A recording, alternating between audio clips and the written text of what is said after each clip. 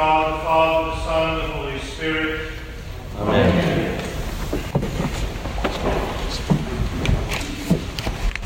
And Jilton, who was with us last Sunday, preached an excellent sermon on the Epistle to the Hebrews. It was nice for me to sit and listen to a sermon for a while. The problem with the book Hebrews is that it is, in a sense, one long, sustained argument over many chapters. It's rather dry reading, to be honest. And then we further break it up into a bunch of little readings that we have on Sunday morning. And therefore we can sort of get lost in the grand scheme of things. We lose the meta-narrative, so to speak. I want to begin by picking up on words that you've heard last Sunday. We have not a high priest who is unable to sympathize with our weaknesses, but one who in every respect has been tempted as we are, yet without sin. Did anyone ever say to you, I know what you're going through, or I know what it's like? And perhaps you thought in charity you're still feeling, no, you don't. You don't know at all. Because the speaker didn't know, he hadn't been through it, she had no first-hand knowledge. It was all vicarious, second-hand, and perhaps even inauthentic. Maybe it had the hollow ring of a greeting card sent or the sympathetic pat on the hand. Sometimes it makes you angry or confused. If it does, it's because the speaker is being dishonest with you and dishonest with herself. He's pretending to have a feeling that he hasn't had, and therefore is unable to sympathize with your situation. Sympathy is a Greek word, sympathos, meaning to suffer with. I once foolishly told a man dying of a cruel disease that I understood his situation. And the answer came back fiercely, no, you don't. You're not dying. And he was right. Perhaps we forget in these years after the ascension the road that God walked while he was with us on earth as a man, especially in light of words from this morning's epistle. We have a high priest, holy, innocent, unstained, separated from sinners and exalted above the heavens. The ascension reminds us that Jesus Christ, true God and true man, has taken our humanity to heaven. Jesus did not cease to be a man when he ascended, and instead man entered into heaven for the first time. And because of her assumption, Our Lady is there too, daughter, mother, spouse of God. And she shows us that man who is not God also enters into heaven. Mary's sort of like a treasured friend who comes early to the party to help prepare for the guests. She isn't the hostess, but she is so very helpful to the host and to the future guests. So humanity is in heaven already, both body and soul. We know a great deal about the earthly life of our Lord. We can walk the same road that he walked. We can enter spiritually into what he entered physically. And what does he show us? Our high priest, as we walk our earthly pilgrimage. So let's start where it all started. Put aside the Renaissance babies, put away the robed cherubs, and think of the Annunciation. What it must have been like. An unmarried girl in a very simple, very small house, not yet married, still living with her parents. The announcement from Gabriel must have been a shock, to say the least. And to the world, it would seem that she had become without child outside so to her betrothed. Only the dream convinced Joseph otherwise. Undoubtedly, people gossip as they do. And unfortunately, and certainly those who delight to retell such stories passed along the tale that Jesus was conceived on the wrong side of the sheets, and perhaps not even by Joseph. Have you ever been the victim of gossip? A cruel story told behind your back. It happened to Jesus in his childhood. Was there ever strife between your parents? There was between his.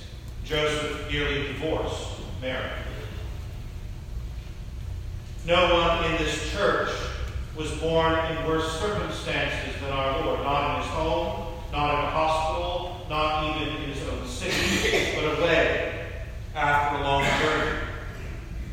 He was born in much the same way that children are often born in the third world, in quarters of animals, and inevitably the smells and the mess that animals produce.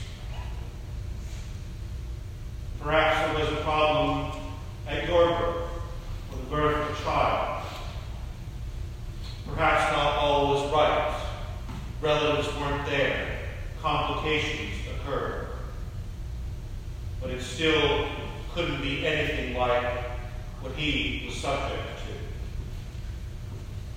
And then, like every other child after birth, he was brought to the temple for the rites of the Old Covenant, just as you were probably brought to the church for the rites of the New Covenant. We can assume that our Lord grew up as other children did, with them doing what little boys do. When he was in his early teenage years, he went as usual with his parents to Jerusalem and remained behind in the temple.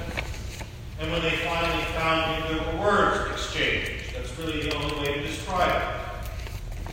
Didn't you know, his mother said, that we would be worried about you? Didn't you care? And what teenager hasn't heard that?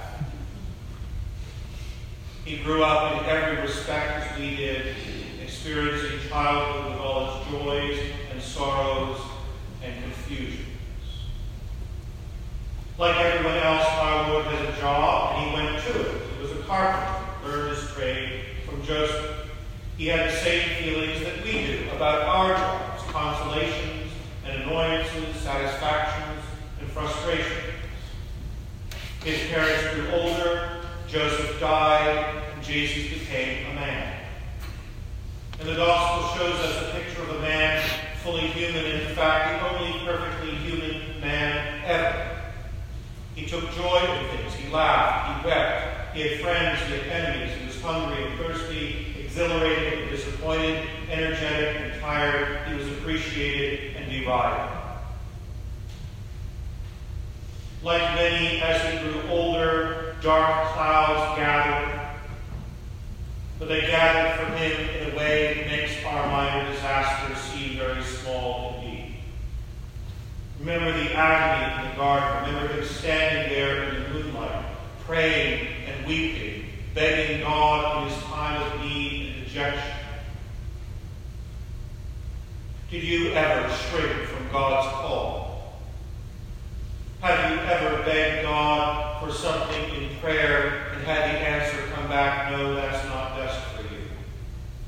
Have you ever shrunk in terror and confusion from what might follow? He did that night in the garden, in the moonlight. Remember him at the pillar being scourged. He who was innocent of any crime or offense. He was wounded for our transgressions. He was bruised for our iniquities, and with his stripes we are healed. Betrayed by a friend, he was punished by the world for an offense he had not committed. And perhaps you too have been betrayed or punished unjustly. He was at the pillar. Remember him with the crown of thorns, mocked, set at naught by soldiers and popular, The feeling of aloneness, of desolation, must have been enormous. By oppression and violence was he taken away, cut off from the land of the living.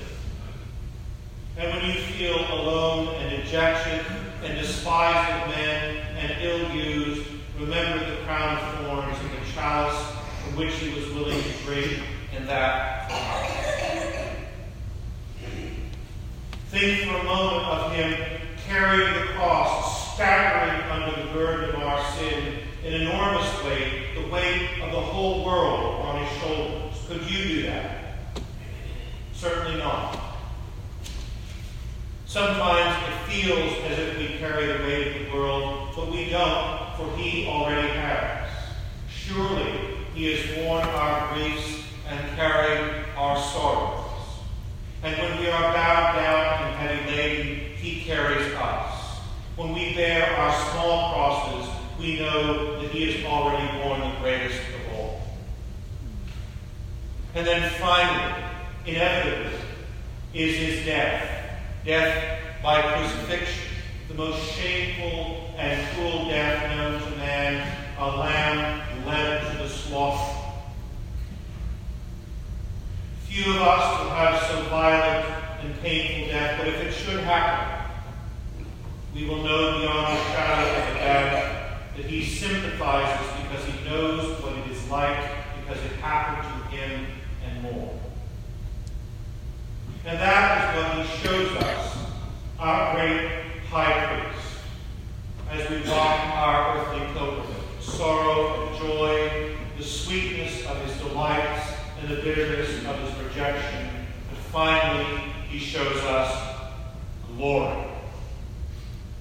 And that is his promise to us and his pledge for all eternity. Resurrection from the dead, coming to be with him in heaven, sanctification by the Spirit. These are his promises to the faithful, for those for whom it has been prepared by the Father.